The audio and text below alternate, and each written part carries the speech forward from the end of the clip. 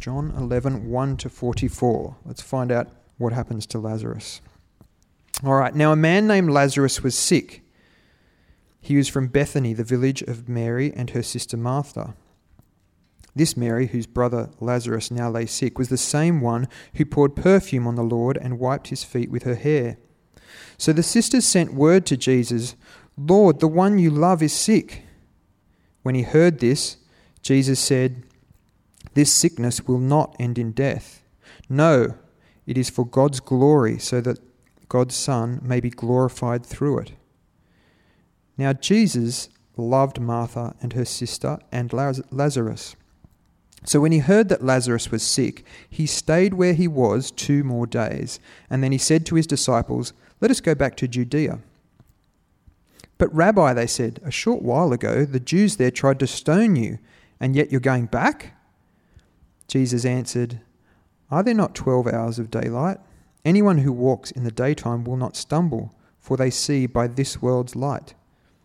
It is when a person walks at night that they stumble, for they have no light." After he'd said this, he went on to tell them, "Our friend Lazarus has fallen asleep, but I'm going there to wake him up." His disciples replied, "Lord, if he sleeps, he'll get better." Jesus had been speaking of his death, but his disciples thought he meant natural sleep. So then he told them plainly, "Lazarus is dead, and for your sake I am glad I was not there, so that you may believe. But let us go to him." Then Thomas, also known as Didymus, said to the rest of the disciples, "Let us also go, that we may die with him." On his arrival, Jesus found that Lazarus had already been in the tomb for 4 days. Now Bethany was less than 2 miles from Jerusalem, and many Jews had come to Martha and Mary to comfort them in their loss of their brother. When Martha heard that Jesus was coming, she went out to meet him, but Mary stayed at home. "Lord," Martha said to Jesus, "if you had been here, my brother would not have died. But I know that even now God will give you whatever you ask." Jesus said to her, "Your brother will rise again." Martha answered, "I know he will rise again in the resurrection at the last day." Jesus said to her, "I am the resurrection and the life. The one who believes in me will live, even though they die. And whoever lives by believing in me will never die. Do you believe this?" "Yes, Lord," she replied. "I believe that you are the Messiah, the Son of God, who is come into the world." After she had said this, she went back and called her sister Mary aside. "The teacher is here," she said, "and is asking for you." When Mary heard this, she got up quickly and went to him. Now Jesus had not yet entered the village, but was still at the place where Martha had met him. When the Jews who had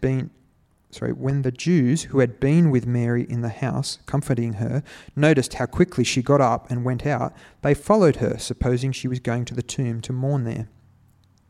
When Mary reached the place where Jesus was and saw him, she fell at his feet and said, "Lord, if you had been here, my brother would not have died." When Jesus saw her weeping, and the Jews who had come along with her also weeping, he was deeply moved in spirit and troubled. "Where have you laid him?" he asked. "Come and see, Lord," they replied. Jesus wept. Then the Jews said, "See how he loved him?" But some of them said, "Could not he who opened the eyes of the blind have kept this man from dying?" Jesus, once more deeply moved, came to the tomb. It was a cave with a stone laid across the entrance. "Take away the stone," he said. "But Lord," said Martha, the sister of the dead man, "by this time there is a bad odour, for he has been there 4 days." Then Jesus said, "Did I not tell you that if you believe, you will see the glory of God?" So they took away the stone. Then Jesus looked up and said, "Father, I thank you that you have heard me. I knew that you always hear me, but I said this for the benefit of those standing here, that they may believe that you sent me." When he had said this, Jesus called in a loud voice, "Lazarus, come out!" The dead man came out, his hands and feet wrapped with strips of linen and cloth around his face. Jesus said to them, Take off the grave clothes and let him go." Thanks, Peter. Hi, everyone. Great to see you, and great to see those on live stream looking down the camera. So as I look around, there's about 40 of us here, 30 or 40, and even got our missionaries from Kenya. Yeah, terrific to have you. Terrific to have you here. Excuse me. So yes, and so there's clusters of people sitting around the hall here. So family units are kind of sitting together, but lots of space otherwise. And I get the impression that there's 100 or so live streaming right now. If Mandarin is your main language, we also have a live stream or live option for Mandarin translation. So you can see my face and hear Susie's voice, which is terrific. So it's strange times we live in, aren't they? Disturbing, you know, on the news, social media, the internet. My Facebook feed is just dominated by coronavirus stuff. And every now and then someone says, "Hey, can you post, you know, the third photo on your camera so that I can at least see something else other than coronavirus?" You know, so we see the worldwide map of this pandemic and its spread. I don't even know whether Kenya makes it on the map. Yeah, but but we hear of mortality rates and the ages most at risk. There's a new vocabulary, flattening the curve, or social distancing. And we're all learning what that means, and we're all learning how to follow that. The footy stadiums are now empty. So here is AFL, and look at the crowd in the background. Next photo is of the NRL, and you can see this empty big stadium, but there are actually players there on the field. I didn't show you the rugby one because there's been no change in the crowds from week to week in rugby.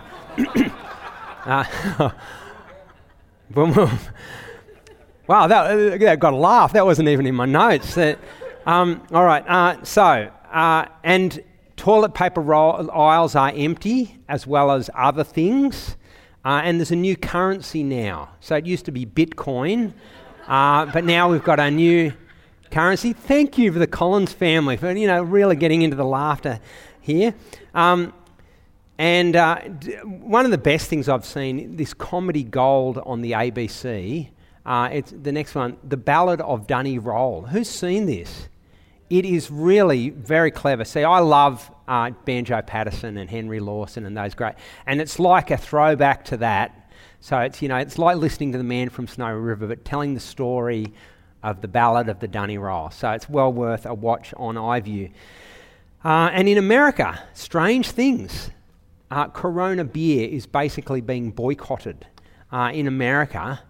Nothing to do with except the name. So the poor Corona beer manufacturers, they say that fear spreads from person to person faster than any virus.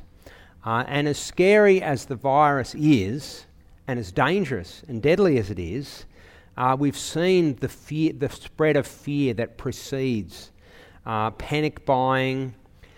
Do you find yourself constantly checking the news, social media, the internet? I find that there's been times this week where I've just hit fatigue, where I just feel like I just can't cope with any more of this, and I need to do a little bit of a step away from social media because it wears you down. It's exhausting, and it just feels like so many different opinions, so many fears. Do you know what I've done? I didn't realise this until last night.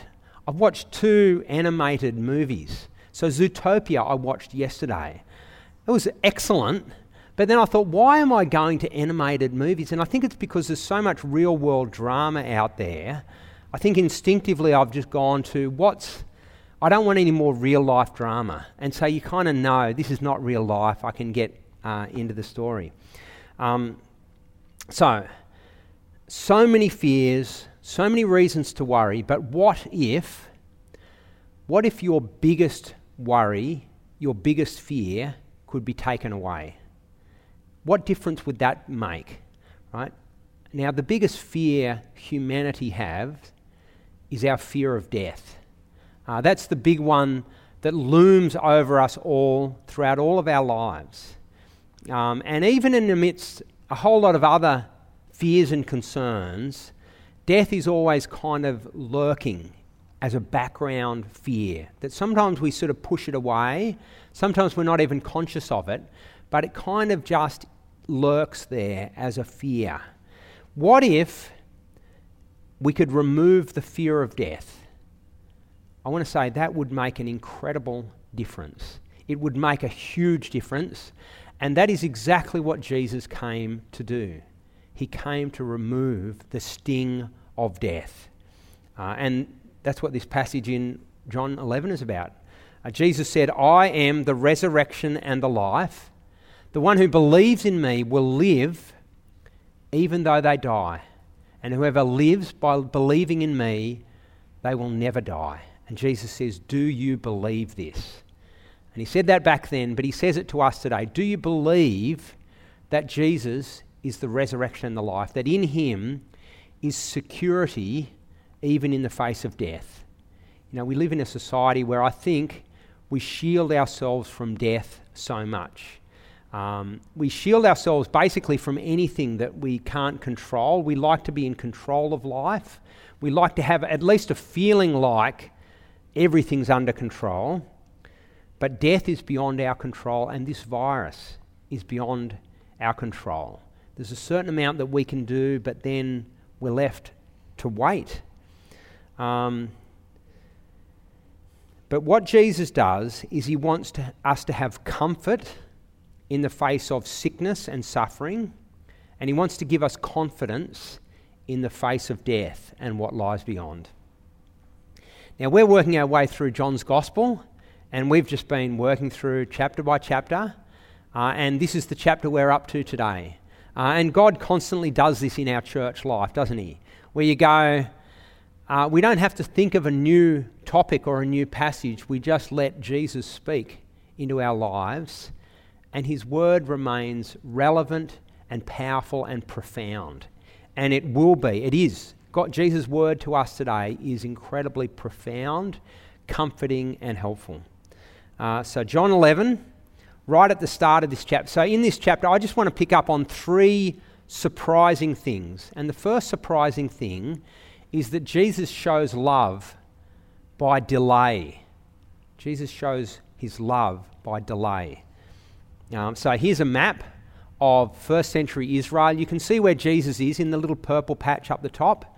Across the Jordan River, up near Galilee, there's where Jesus is. His friend Lazarus is right next to Jerusalem, 150 kilometres away. And Jesus gets the news that Lazarus is really sick. Now have a look at verse 4. Jesus reassures his disciples this illness will not end in death. It's a funny thing that Jesus says there, isn't it? Because if you know the story, you know that Lazarus does die, but it doesn't end in death. There's going to be something beyond death, life beyond death. And Jesus says, no, it's for God's glory, so that God's Son may be glorified through it. Now look at verse 5. Jesus loved Martha and her sister and Lazarus.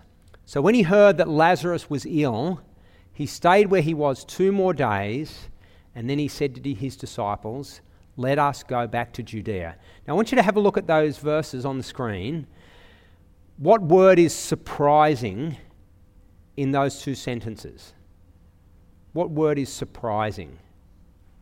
What word? So. The word so. It's two letters. I've underlined it there. If Jesus loves Lazarus, why the delay? Why not urgently get on a donkey or a camel or something like that and head down to Bethany? Because what Jesus does instead is he waits 2 days and then he says to his disciples, the time has come. Verse 11, our friend Lazarus has fallen asleep, but I'm going there to wake him up. And they go, look, if he's asleep, then he'll wake up himself. So Jesus puts it more bluntly in verse 14, Lazarus is dead. And for your sake, I'm glad I was not there, so that you may believe, but let's go to him. And by the time Jesus finally arrives in Bethany, Lazarus has been dead for 4 days. The family is devastated by grief. Many of the Jewish community have gathered around to join the family in their grief.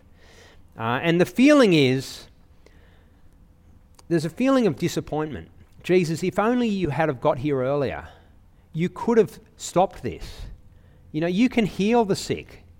If only you had have been here earlier, Lazarus would not have died. But what we see as we read this chapter is Jesus deliberately delayed. He chose to delay because he's not just come to heal a sick man, he's come to raise the dead. And he's going to do this in a way that will strengthen his disciples' faith in him, so that they realise Jesus is not just a healer, he's a resurrector, that he can bring people back from the grave. Now, before I go any further into the story, I just want to point out that we humans are really bad at coping with delay. Just the uncertainty of delay, we find it really hard to cope with, especially in an age of instant gratification, where we're just used to whatever I need, I have it straight away. You know, and it's been a shock to us, hasn't it? So normally you run out of the basics, including toilet paper and, you know, some meat and vegetables and so on. Normally you just go, oh, okay, I've run out. I'll go down to the supermarket and within an hour I'm back home. I've got it. But it's a real shock. It almost feels like a scandal to have to wait. But I just want to point out that no other generation has ever expected or experienced that sort of instant gratification. You don't expect it in Kenya, do you, Janelle and Norm? No. You just don't expect to have things instantly on tap like we do. We get sick. We expect a cure. And when the scientists and the doctors tell us, oh, it might be another year, we find that really disturbing because, like, well, what's holding you back? You know, just get on with it. You know, come up with a cure. And we kind of panic because we're not used to this circumstance of being so out of control. I just want to point out that the Bible tells us that we are living in an age of delay.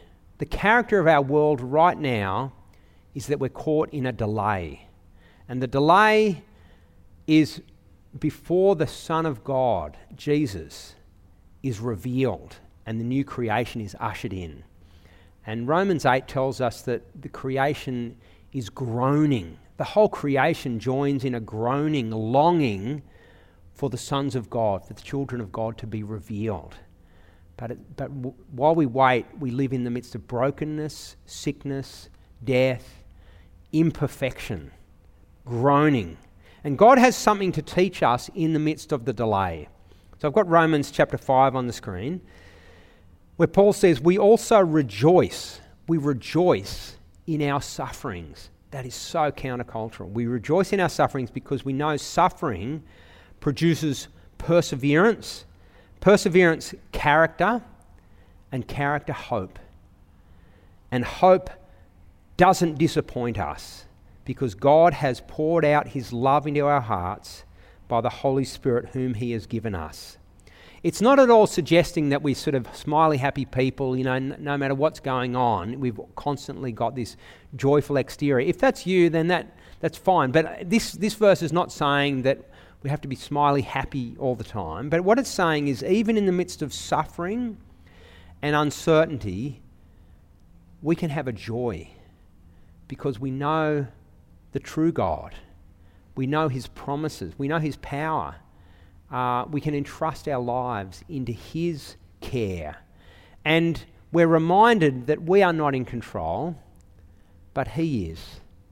And so it teaches us perseverance and hope and character. It builds us living in the midst of the gap the delay before God ushers in the blessings of the new age.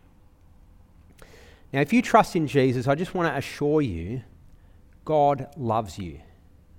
And he will act in your best interest in every situation of your life. No matter how out of control life feels like to us, and it is out of our control, but it is never out of God's control.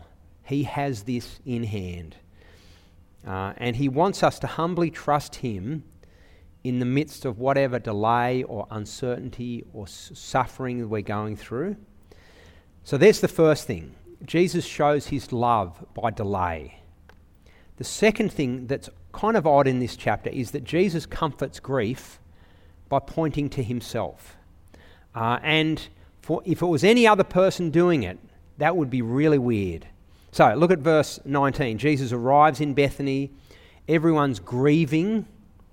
Verse 19, many Jews had come to Martha and Mary to comfort them in the loss of their brother. Jesus comes, Martha goes out to greet Jesus. Verse 21, Lord, Martha said to Jesus, if you had been here, my brother wouldn't have died. And Jesus says, your brother will rise again. And I think she kind of goes, yeah, I know that. I know that he will rise again in the resurrection. And she has in mind the judgment day at the end of history. So she knows from her Bible, from her Old Testament, 600 years before Jesus, Daniel had spoken, or God had spoken through Daniel about a day. Multitudes who sleep in the dust of the earth will awake, some to everlasting life, others to shame and everlasting contempt. Martha believes in that final resurrection. And so, yes, she knows that her brother will rise from the dead on that day. But Jesus replies, I am the resurrection and the life. Whoever believes in me will live even though they die. Now, I don't know if you heard Scott Morrison's address to the nation the other day on Wednesday. The members of my household sat around, watched that. Wanting to hear what the latest was, and I was greatly reassured because from all accounts he had been up all night working with, gathering together all the government heads and the medical experts from each state and from the federal government, and they came to a united position and putting measures in place, wanting to reassure us of what they were doing. And it was an impressive and reassuring moment for me in the midst of what is a crisis.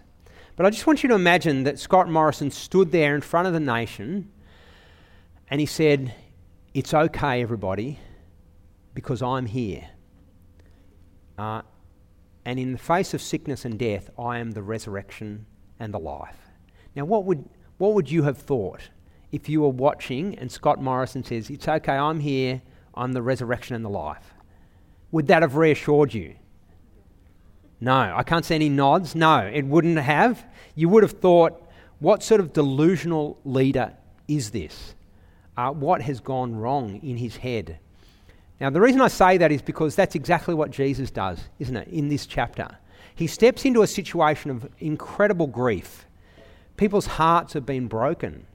The crowd has gathered. It's over for Lazarus.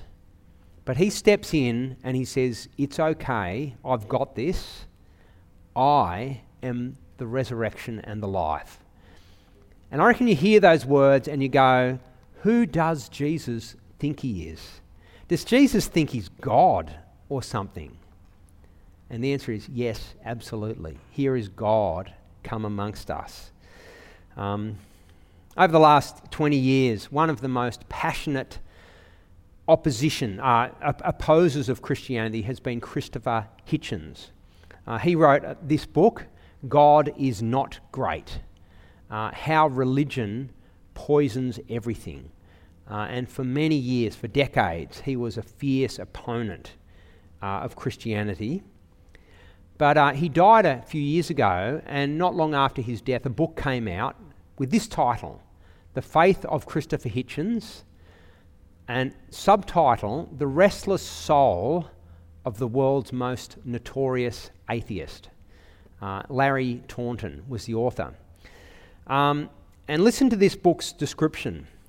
While Hitchens was, in the minds of many Christians, public enemy number one, away from the lights and the cameras, a warm friendship flourished between Hitchens and the author, Larry Taunton.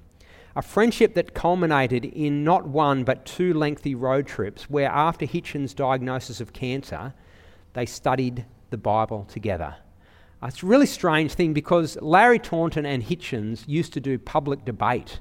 Taunton on behalf of Christianity, Hitchens opposing Christianity.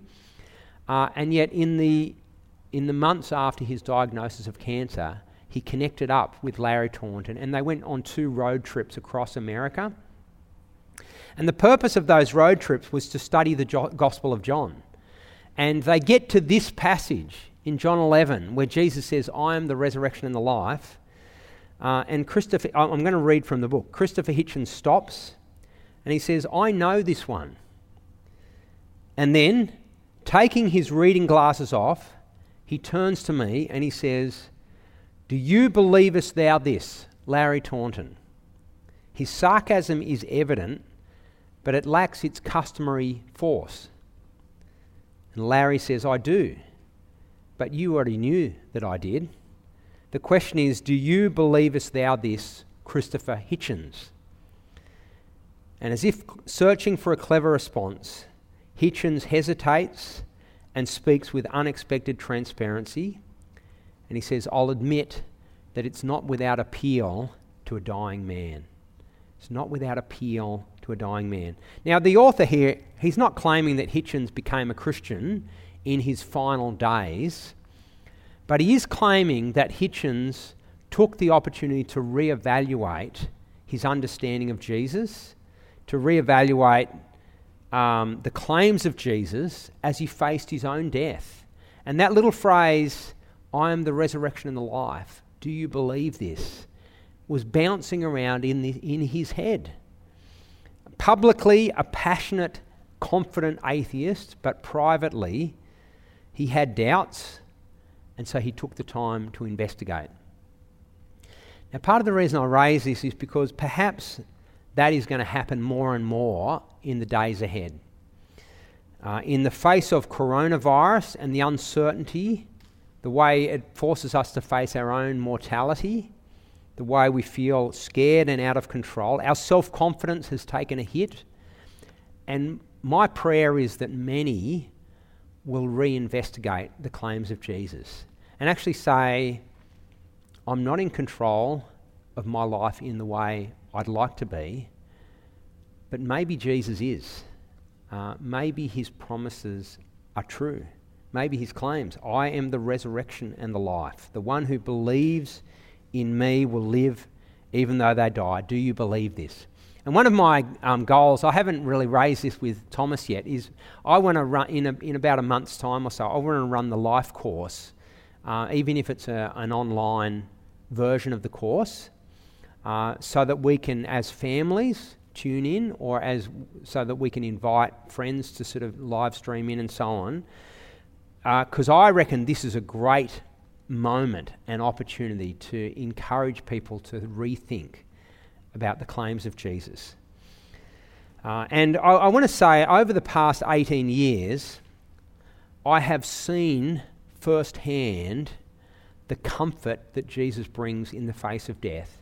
You know, as I've walked with brothers and sisters from our church family, as I've walked with them through death, as I've approached death, even held hands as people have breathed their last. And I want to assure you, knowing Jesus makes all the difference. I've seen people face death regularly with joy. Joy is such a strange word. But yes, joy, peace, comfort, hope. And it's a privilege to see it and to be part of it. But it is also such a testimony to what Jesus has done for them and to the hope that he is the only place where this hope is found. But he brings real comfort in the face of death because he is the resurrection and the life. Come on to the third kind of strange thing, and that is Jesus reacts to death with tears and outrage. Tears and outrage.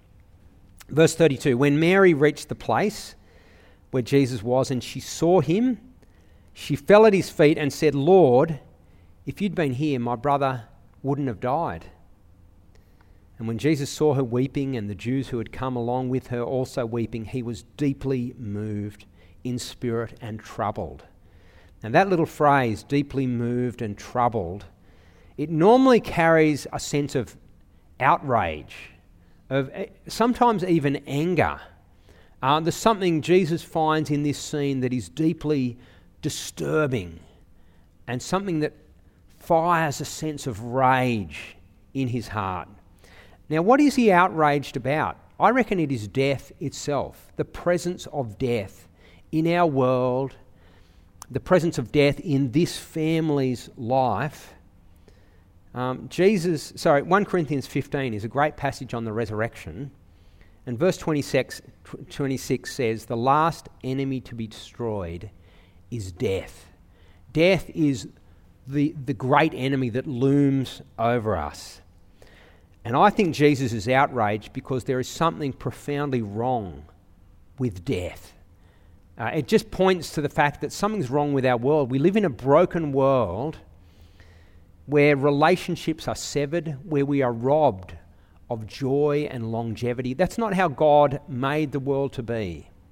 And so there's a sense to which here Jesus steps into this scene and it just speaks to him of the brokenness of the world, and he feels that sense of rage against it. But then Jesus responds not just with outrage, but also tears. Verse 34, "Where have you laid him?" he asked.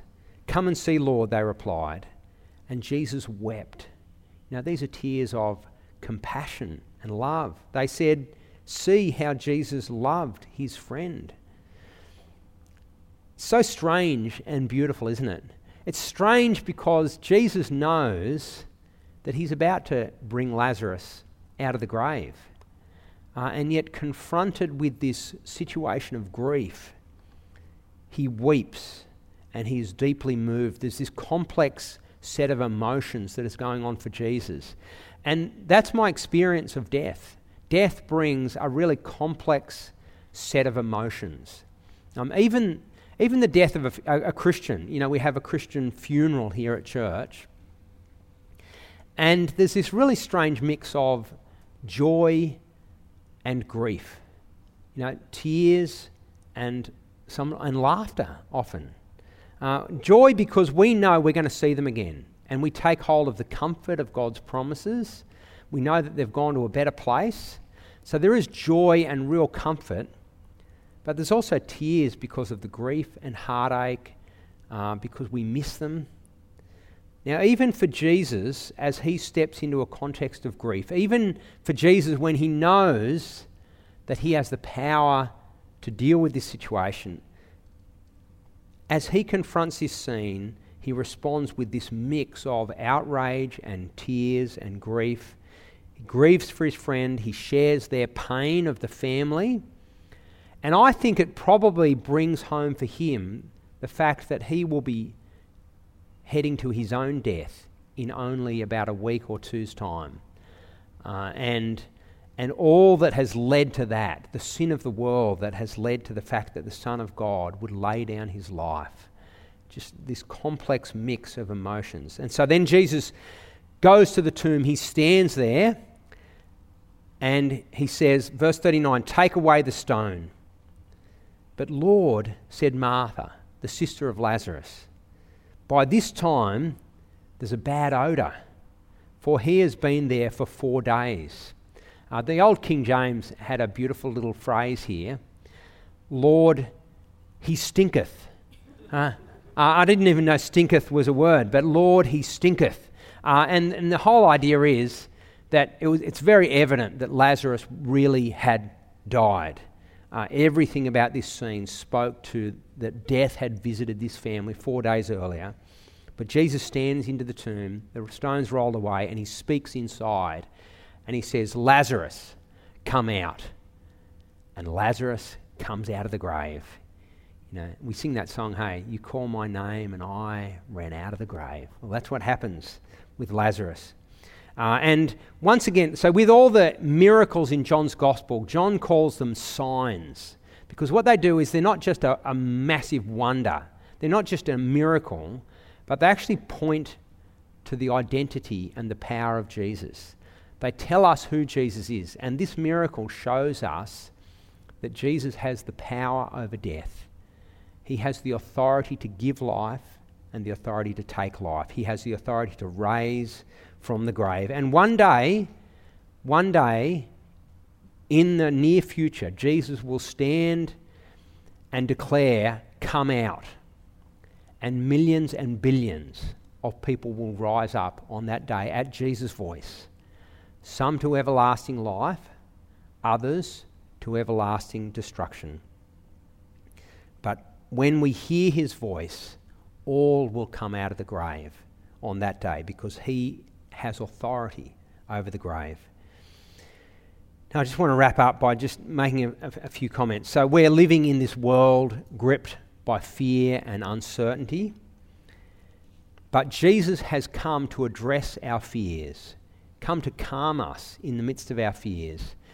And not only does he walk with us through our fear, through the darkest valley, but he also takes away our biggest fear. He removes the fear of death from all who trust in him. And so I want to leave you with 2 words of encouragement. The first is, keep your eyes fixed on Jesus. Keep your eyes fixed on Jesus, right? Because if all you do is fix your eyes on what the world is feeding you, on the internet, social media, on telly, then you will be worn down, exhausted, anxious, you'll feel powerless, it will lead to panic. I'm not recommending that you be uninformed, but you need to hear something beyond what our world is telling us. You need a word from God speaking into this situation. We need to keep fixing our eyes on Jesus, the one who's overcome death. So how do you do that? Well, we have God's word. And what we need to do is, rather than constantly feeding on the cycle of news as our only source of input, let's feed on God's word as well. Read it, the daily reading notes. You can subscribe to that every day. They'll just come out and give you a passage to read, some reflections, some prayer points. Our growth groups are a key way that we can, in fellowship with one another, feed on God's word, to hear a word from outside. We had our 2 growth groups. We met in the function room there on Friday night. One was at 5 o'clock. We had a few people live stream into the group. And then there was about 5 or 6 of us that sat around at a good distance. You know, we couldn't actually touch each other. There we were. And it was great. And maybe in days and weeks to come, maybe it'll actually transition almost entirely to the online connection. But we met together. Sunday by Sunday, we will continue to gather one way or the other. And if you can't be with us physically, we want to encourage you to connect with us via live stream. And I want to encourage you to recognise that church is more than just me standing up and singing a couple of songs. Church is before and after too. So I want to encourage us, if you're sitting there at home, like you are here this morning, then connect with some people before church and, interact with them online. Then after church, connect with them. Maybe bounce around a few ideas or questions. Organise a sort of one of those, a little video party together. And it's a way of sort of bringing that broader interaction beyond just receiving the word, beyond singing, to interacting with one another. Because you know how people talk about social distancing? I reckon it's the wrong word. I'm for the concept, but the concept is physical distancing. social distancing is all the more important. As this virus ramps up, we need one another more than ever. So we need connection with one another, even though we might be physically separated from one another. So there's the first thing. We need to keep hearing God's word and fixing our eyes on Jesus. The second thing is to say, this is our time to shine. And I'm talking about us Christians. This is when we are at our best. And I'm not just saying that in theory. This has been proven for the last 2,000 years. Jesus came into our world as the light of the world, and he said it again and again. Now that he is ruling from on high, now that he's poured out his Spirit into our hearts, it's our time to shine. And he wants us to be a beacon of light in this dark world.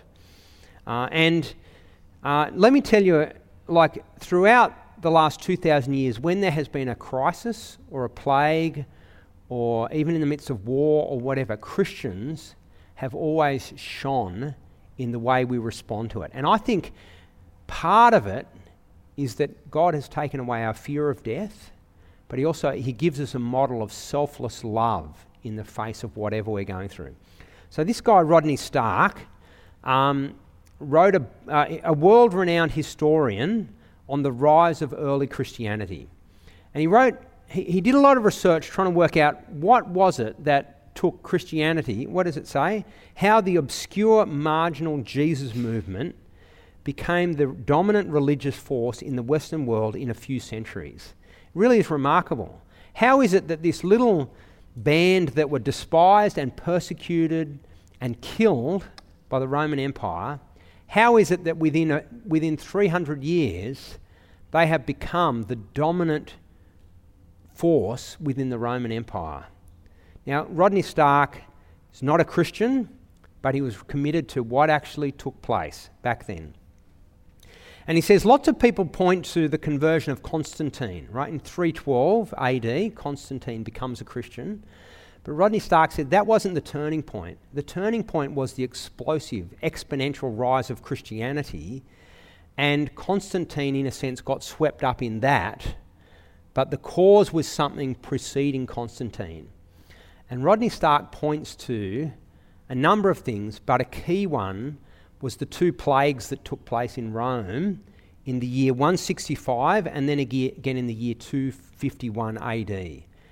And in both plagues, thousands were dying in the city of Rome every day. Devastating. They were probably something like smallpox or measles, something that we've got a vaccine to now. But what happened was many of the wealthy Romans responded by fleeing the city. And they had the money and the power and the opportunity to do that. Many of the pagan priests fled the city, and it left millions of the poor class, the poorer people, to die and try to survive on their own. And what happened was the Christians stayed and showed each other compassion, love, and care. He actually points to statistics that suggest that amongst Christian communities, the death rate was half that of those outside Christian communities, just because, he argues that it was because they showed care and love and trying to meet the needs of those who were suffering. And as the wider population watched this and witnessed this and experienced it for themselves, it was incredibly compelling.